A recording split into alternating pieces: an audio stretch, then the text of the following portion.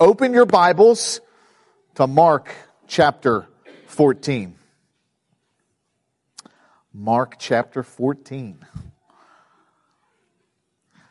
If you're visiting, we are moving through the book of Mark. Last week, we discussed the Last Supper. That wasn't last week. Last week, we discussed Jesus in the Garden of Gethsemane. I went back 2 weeks. So now, we're still in the Garden of Gethsemane. We're at the betrayal of Jesus by Judas. So we're going to start with verse 43. We're going to go through verse 52 this morning.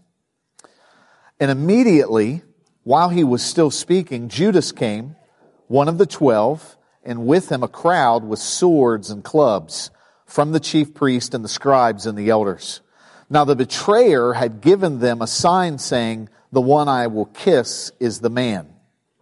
Seize him and lead him away under guard." And when they came, he went up to him at once and said, "Rabbi," and he kissed him. And they laid hands on him and seized him. But one of those who stood by drew his sword and struck the servant of the high priest and cut off his ear. And Jesus said to them, "Have you come out as against a robber with swords and clubs to capture me? Day after day I was with you in the temple teaching, and you did not seize me. But let the scriptures be fulfilled." And they all left him and fled.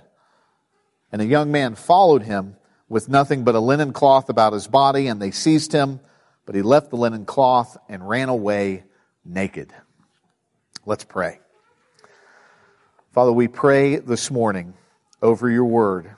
Lord, we ask today that you would do your work by the Holy Spirit through the Scripture. Lord, help me this morning communicate it in a way that is helpful to everybody hearing. And Lord, I pray that you would open eyes and ears this morning to hear and receive what the Spirit is saying to the church.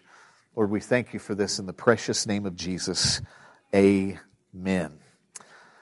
So, last week when we were in the Garden of Gethsemane and we went over the agony that Jesus was in, the intensity of that moment, we were looking at the way that Jesus submitted himself to the will of the Father and said, "Not my will, but yours be done." But in all of that, the agony of that prayer, the agony of that moment, and Jesus ended it by saying, "Behold, my betrayer is at hand."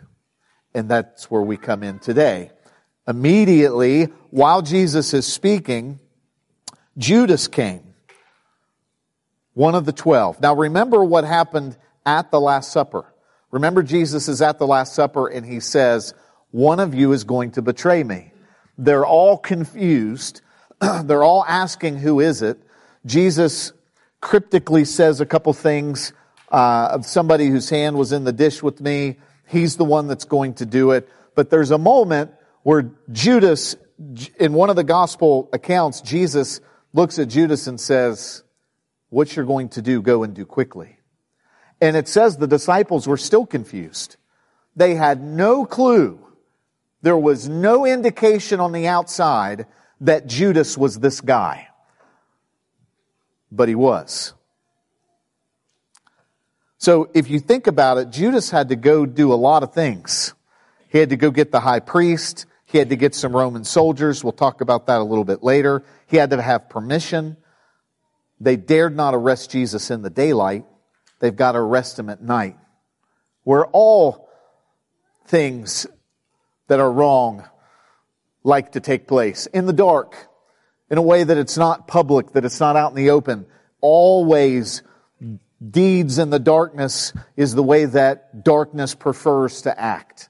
And that is what happened here with Judas. He goes and he gets the chief priest who were looking for a reason to arrest Jesus. And they had been for a while. And keep in mind, let's go back several months to our discussion in the last week of Jesus' life. He's in Jerusalem, and you remember what he's doing. He's calling them all kinds of names. He's flipping tables. He's telling them that they're wrong.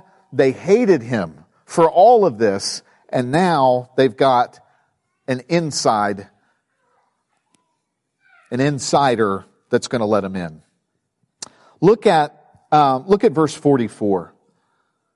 Now the betrayer had given them a sign, saying, "The one I will kiss is the man. Seize him and lead him away under guard." Part of me asks the question, did they not know who Jesus was? Why does Judas have to give a sign?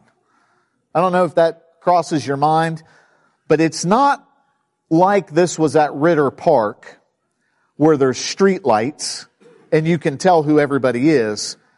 This is the first century. It is pitch black. The book of John tells us that they approach with torches, but it would have been a really confusing, dark moment. But also there's Roman soldiers here, which we will get to because I think that's important. But the sign that Judas gives is the most perverse, hypocritical moment in human history. Because what the sign is in verse 45 is, he says, "Rabbi," and he kisses him. In the Greek, and it's hard for us in the 21st century to get this, but back in the day, in the first century, this kiss that he gave Jesus on the cheek was a sign of affection. Slaves kissed the feet of their masters or washed the feet. Subjects kissed the hands of the rulers, but equals kiss each other on the cheek. Friends, deep, close friends. And the Greek actually says that this is a lavish kiss. This is one of somebody who has great affection. The best way that I can maybe make that make sense for us is, does anybody have with their friends a special handshake or greeting? Now this may take you back into high school. Did anybody have any special little dapping up? What is it the kids say these days? Whatever it is, how many of you know what I'm talking about? And it was your little friend group and you had this little ritual. And if somebody else from outside your group tried to do that, what would you have done? Who do you think you are? This is the cool kids on the basketball team. Nobody else gets to do that. You guys know what I'm talking about, right? That's the closest thing maybe I can get that Judas has this deep personal connection to Jesus, having walked with him for 3 years. If there is a disturbing case study in church, in the Bible, it is Judas. He watched Jesus raise Lazarus from the dead. He was there helping hand out loaves and fishes to the 5,000. He was in the boat when Jesus walked on water. What's he thinking? Anybody ever have this question about Judas? What in the world is going on? And I'm going to tell you today that I don't have a great answer for you. Because Judas is unique. Jesus said it would have been better for him to never have been born. But that the scripture might be fulfilled, he's got a role that he's playing. God didn't make Judas do these things. He wanted to do these things. And it's part of that mystery of God's will and his plan involving crazy things like the betrayal of Judas Iscariot of the Lord Jesus Christ. He kisses him. There's something beyond the kiss, though. It's the description, it's the affectionate call to say, Rabbi, teacher. You didn't get to be a disciple because you wanted to. The rabbis came to you and called you. Judas was brought in by Jesus. He was one of his disciples. And he's calling him by that affectionate term. And what this reminds me of is the Sermon on the Mount. Everybody remember the Sermon on the Mount? If you want, and I think they'll throw it up on the screen, Matthew chapter 7, verse 21. I want us to look at something Jesus said.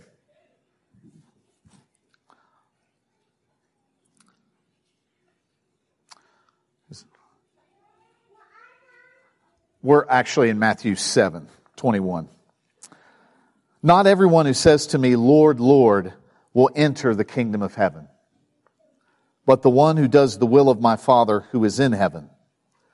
On that day, many will say to me, Lord, Lord, did we not prophesy in your name and cast out demons in your name and do many mighty works in your name?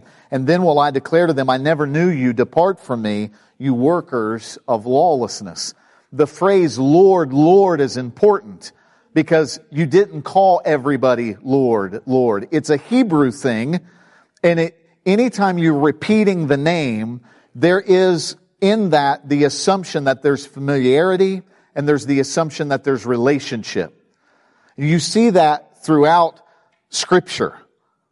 And here, in the sermon that is probably one of the scariest things that Jesus said, if we're all being honest with ourselves, when Jesus says this, He says the address that people have is, Lord, Lord.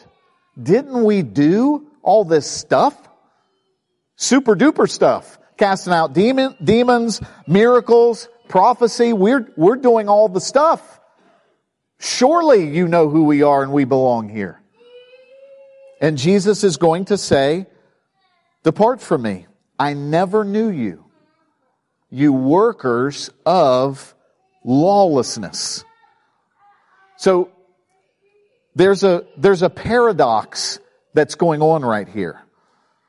The paradox is Jesus said, the only people getting into heaven, look at verse 21, are the people who do the will of my Father. Those are the only people getting in.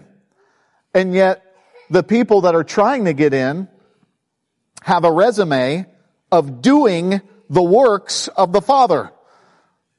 Do you see the problem? The paradox is they are doing good works. And Jesus said the only way to get in is to do the will of my Father. So what's wrong? Aren't they doing Christian stuff?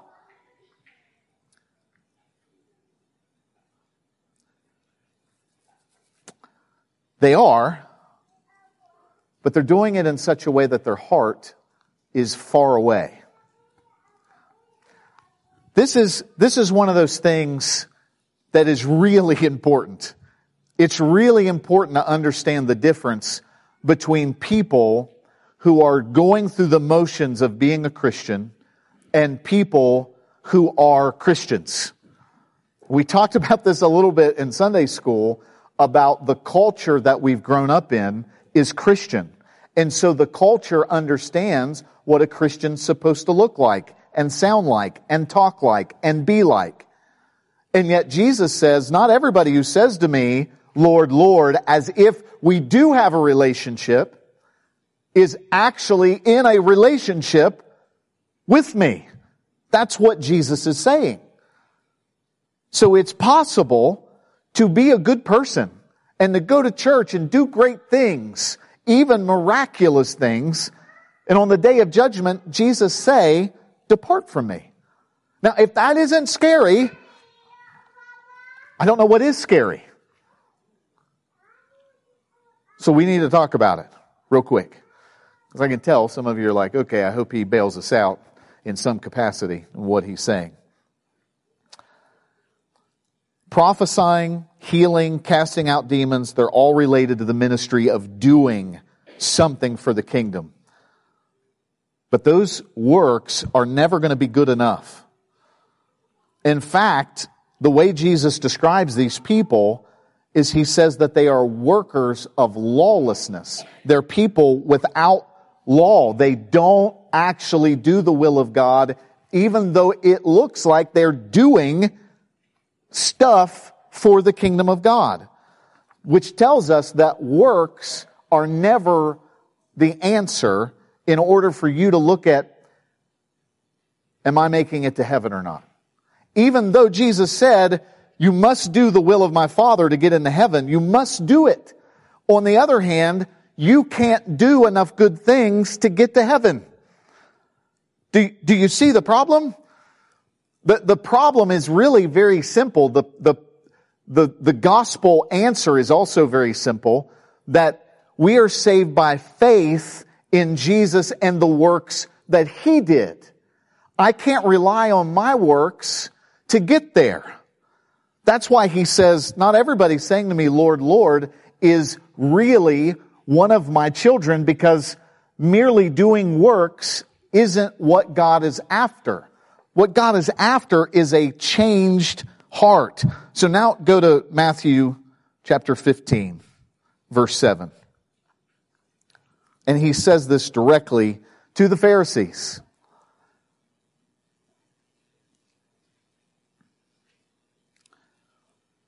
He says, "You hypocrites, well did Isaiah prophesy of you when he said, 'This people honors me with their lips, but their heart is far from me. In vain do they worship me, teaching as doctrines the commandments of men.'" That's another scary portion of Scripture. It was actually said by the prophet Isaiah, because this is not a new phenomenon. It is not a new phenomenon to have people who say, "I am a follower of Jesus," who are actually not. That is not a new phenomenon. Here, Jesus is quoting Isaiah saying, they're saying the right words, but their heart is somewhere else. They aren't really mine. Their heart belongs to something else. They know culturally that the right thing to do is lift your hands at the right time on Sunday morning, give into the offering at the right time on Sunday morning, say the right words, try to do the right things so that everybody around me knows that I'm doing the right things, but their heart doesn't belong to Christ. Judas is one of these people. He worshiped and served God in vain because his heart was somewhere else. This is the issue for every single one of us in here. We have to have a heart change. We must be born again. We must be born again. Judas illustrates the terrible reality that you can go through the motions without a changed heart. But do not lose hope yet. Do not sit there and be afraid, "Oh no, I'm clearly probably like Judas." Because I know when I say this stuff, there is an effect that it has on people that already struggle with doubt. Anybody struggle with doubt? Anybody brave enough to raise your hand? I'll raise my hand. And you start going through this motion of, maybe I don't believe, maybe I don't believe, maybe I don't believe, oh no, oh no, oh no, oh no, oh no. So I already know that. I know that as I'm preaching it to you, okay? So I want the warning to be clear, because if you drive off of a cliff, you're going to die. But very few people in here are probably going to drive off of a cliff. But if you did, you wouldn't make it. So I'm trying to warn you that there really is a cliff. But I'm also letting you know that if you follow the speed limit, you're probably not going to drive off of a cliff. And if you stay on roads that don't have dead-end bridges, you're probably going to be okay. So I want both things to come across in the sermon today. I'm trying to warn you that there's a cliff, but I'm also trying to tell you that you don't have to sit in fear wondering, oh no, oh no, oh no. I would hesitantly say that if you're worried about it, going, oh no, oh no, oh no, you're probably okay. That's probably normally the case. So we're going to come back to this. I'm not abandoning it. But I wanted to acknowledge it at this point in the sermon, that I know that some people will feel that. So let's go on to verse 46. Judas is one of these people. His heart doesn't belong to Jesus. He's not there. It's somewhere else. Look at verse 46. They laid hands on him. This whole crowd. They seize him. But one of those who stood by drew his sword and struck the servant of the high priest and cut off his ear. It's one of my favorite parts. When we did an Easter play, I was Peter. And we know from the book of John that it was Peter. And it's interesting because we believe that Peter dictated the book of Mark That's where this gospel came from. And it's interesting that the way that Mark words it is, but one of those who stood by.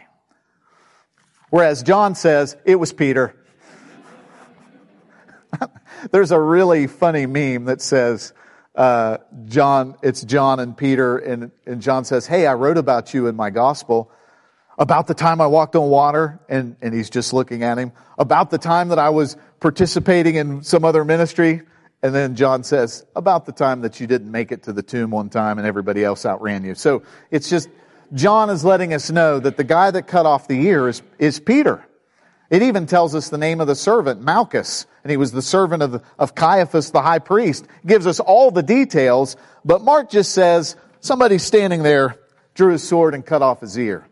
And Mark doesn't record that Jesus picks up the ear and sticks it back on. If I was that guy, if I'm Malchus, I'm like, wait a second. We're arresting this guy who just healed. I remember a preacher saying, you got to think the ear was pretty gross. It's on the ground. It's probably got dirt. I mean, who knows? Jesus fixed it all, but that had been a wild moment. Peter cuts off his ear. Do you think he was trying to cut off his ear, or do you think he was just trying to cut off his head? Just keep that in mind. The Apostle Peter was trying to cut the guy's head off. There's a lot more we could say in there. And Jesus tells him, those who live by the sword are going to die by the sword. Peter, listen, this isn't how we're going to do this. Christianity is not a violent, let's get some guns and take over other countries' religion. So I'll just insert that in here. But John MacArthur, on this particular passage, I was listening to him, and he pointed out something I thought was really be helpful for all of us. What would give Peter the confidence in front of all these soldiers to do what he did? We're going to read out of John's account why, and I thought this was really important, and it helps us get the feel for what's happening in the garden. It's John 18, 1 through 11. Same exact place, but you hear how John's account of it goes. When Jesus had spoken these words, he went out with his disciples across the brook Kidron, where there was a garden, which he and his disciples entered. Now Judas, who betrayed him, also knew the place, for Jesus often met with his disciples. So Judas, having procured a band of soldiers and some officers from the chief priest and the Pharisees, went there with lanterns and torches and weapons. Let's stop for a second. I've alluded to this several times. Mark just mentions the chief priests and the temple guard, basically the temple police, the rent-a-cops, basically, that were there among the temple, because the real force is Rome. They're the occupying presence in Jerusalem. They're the real police that's there. And it says that there was a band of soldiers. In the Greek, the word here for the band of soldiers is a specific unit of men, which typically was 600 soldiers. When you watch the depiction of this in The Passion of the Christ and others, it's like 30 soldiers. It wasn't 30. It was hundreds of soldiers. And Peter decided that he was man enough to try to cut off somebody's head in front of 600 soldiers, Roman soldiers. Now, what in the world was going through his head? Was he that hot-blooded? You could make the argument that he was. But let's keep reading here in John verse 4. Then Jesus, knowing all that would happen to him, came forward and said to them, "Whom do you seek?" They answered him, "Jesus of Nazareth." Jesus said to them, "I am he." This is an I am statement. This is a reflection of when Jesus said, before Abraham was, I am. This is the tetragrammaton. I am God in the flesh. I am he. And the reason we know that it was something more than just regular words is what happens next. Judas, who betrayed him, was standing with them. When Jesus said to them, I am he, they drew back and fell to the ground. Now, sometimes you skip right over that. A lot of times you don't hear anybody pause long enough to consider it. But there's 600 soldiers that are on the ground because he said, I am he. Now, if you were there in that moment and you're Peter, and you've seen him walk on water, and you've seen him raise Lazarus from the dead, you've seen him walk into the temple, and demons are screaming, what do we have to do with you, thou Son of God? Have you come to torment us before the time? Demons are afraid of him. He walks on water, he raises the dead, and he just said to a bunch of soldiers, I am he, and they all hit the dirt. Peter was feeling fairly confident that this is going to be like everything else. I'm okay. So let me pull out a sword. We're going to take them. The emotions are clearly high. The moment is clearly tense, because at no point in the ministry of Jesus has anything like this ever happened. Peter whips out a sword and wants to cut off a head. But this is not what Jesus has in mind. Verse 7, so he asked them again, whom do you seek? And they said, Jesus of Nazareth. Jesus answered, I told you that I am he. So if you seek me, let these men go. This was to fulfill the word that he had spoken, of those whom you gave me, I have lost not one. Then Simon Peter, having a sword, drew it, struck the high priest's servant, and cut off his right ear. The servant's name was Malchus. So Jesus said to Peter, put your sword into its sheath. Shall I not drink the cup that the Father has given me? Jesus says, Peter, this isn't the way we're doing this. I have a cup, the wrath of God, for the sin of the world to drink. This is all a part of the plan. Let's go back to Mark verse 48. Mark records something here where Jesus points out their cowardice and hypocrisy and how it fulfills Scripture. Jesus said to them, the people coming to arrest him, have you come out as against a robber with swords and clubs to capture me? Day after day I was with you in the temple teaching, and you did not seize me. I've been here all week. I've been out here in the daylight, surrounded by soldiers, and you guys teaching for a week. But let the Scripture be fulfilled. And we think that the reference Jesus is making is Zechariah 13:7. You don't have to turn there, but it says, awake, O sword, against my shepherd, against the man who stands next to me, declares the Lord of hosts. Strike the shepherd, and the sheep will be scattered. I will turn my hand against the little ones. The shepherd is about to be struck.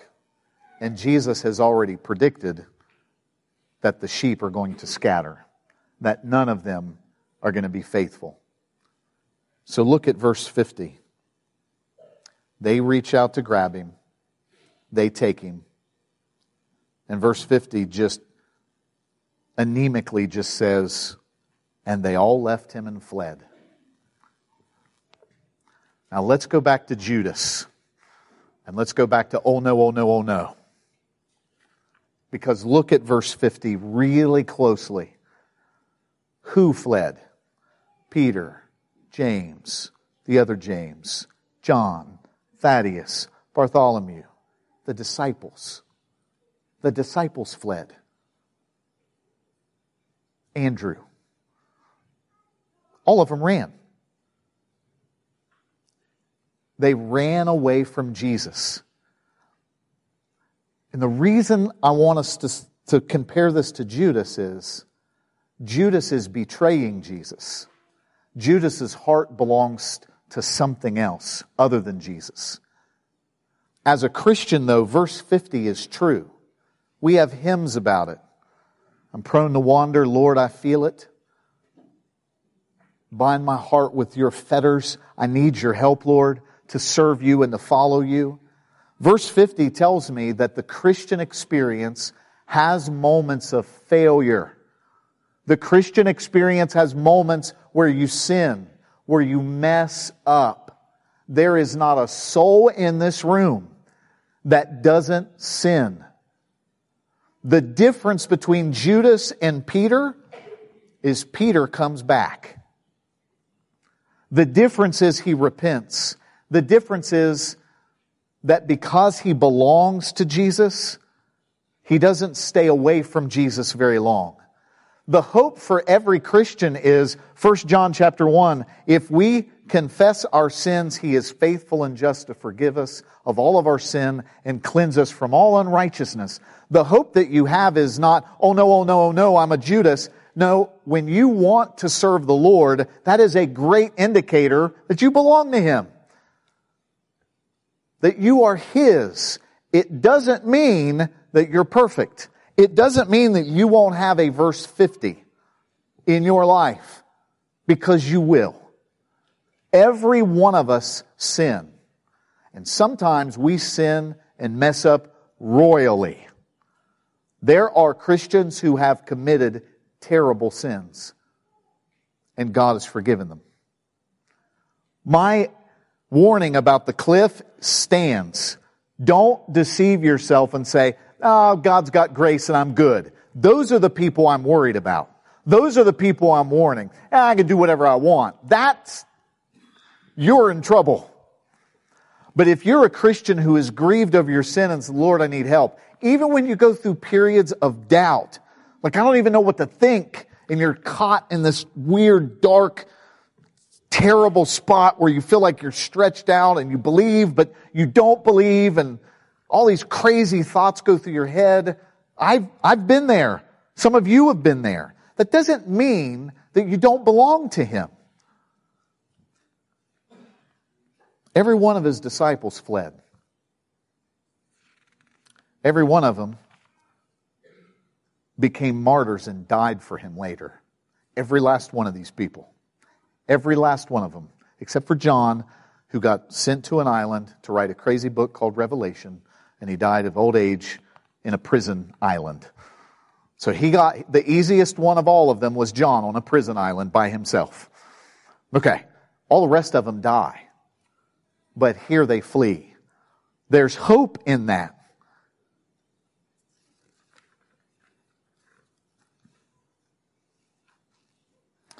I think this is one of Rob's favorite verses, one of mine as well, Philippians 1:6. I'm sure of this, that He who began a good work in you will bring it to completion at the day of Jesus Christ. God is faithful to watch over His work, His handiwork. And the Bible says we are His workmanship, created in Christ Jesus for good works that He prepared beforehand that we should walk in them. So don't lose hope. Don't give up. Ask for forgiveness. Don't drive off the cliff either. Verse 51, and we're almost done. This is the weird part of Mark. Mark's the only one that records this. And a young man followed him with nothing but a linen cloth about his body, and they seized him. But he left the linen cloth and ran away naked. So you can see what happens. He comes out. He doesn't put on all of his clothes. He's got linen clothes on. The only people that had linen were rich people. So he's young. He's wealthy. He's got linen. He ran out. Either he heard the rumor, because you got to think 600 soldiers with torches and clubs and swords marching would have probably caused some stir. What are they doing? I hear they're getting Jesus of Nazareth. Isn't Judas up in the front? Oh my gosh. So this scene, it was probably chaotic. We don't know who the guy is, but the point is he ran away too. Whoever he was. And the point is probably meant to say Jesus was left all alone. Nobody stood by His side. Nobody. It's one of the reasons that in the book of Revelation, I mentioned this last week, is anyone worthy to open the scroll?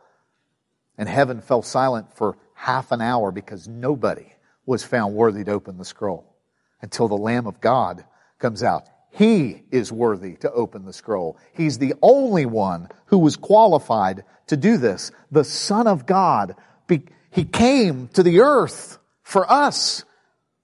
taking your sin.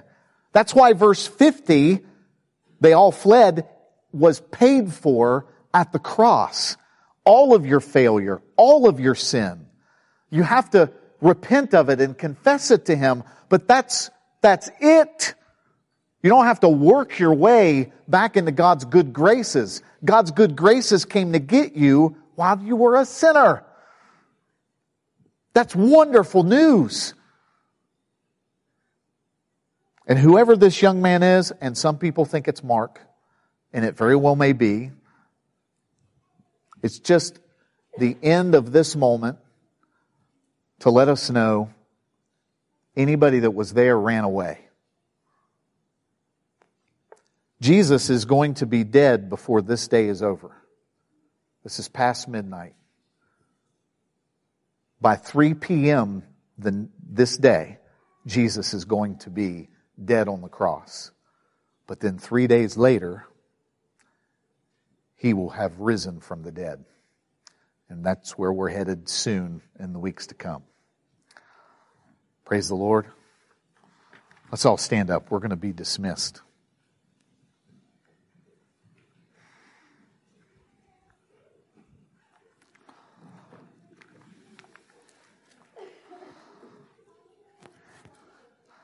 Kids, you were awesome. I'd like to point out Eric upstaging everybody in his outfit today. Well done, Eric.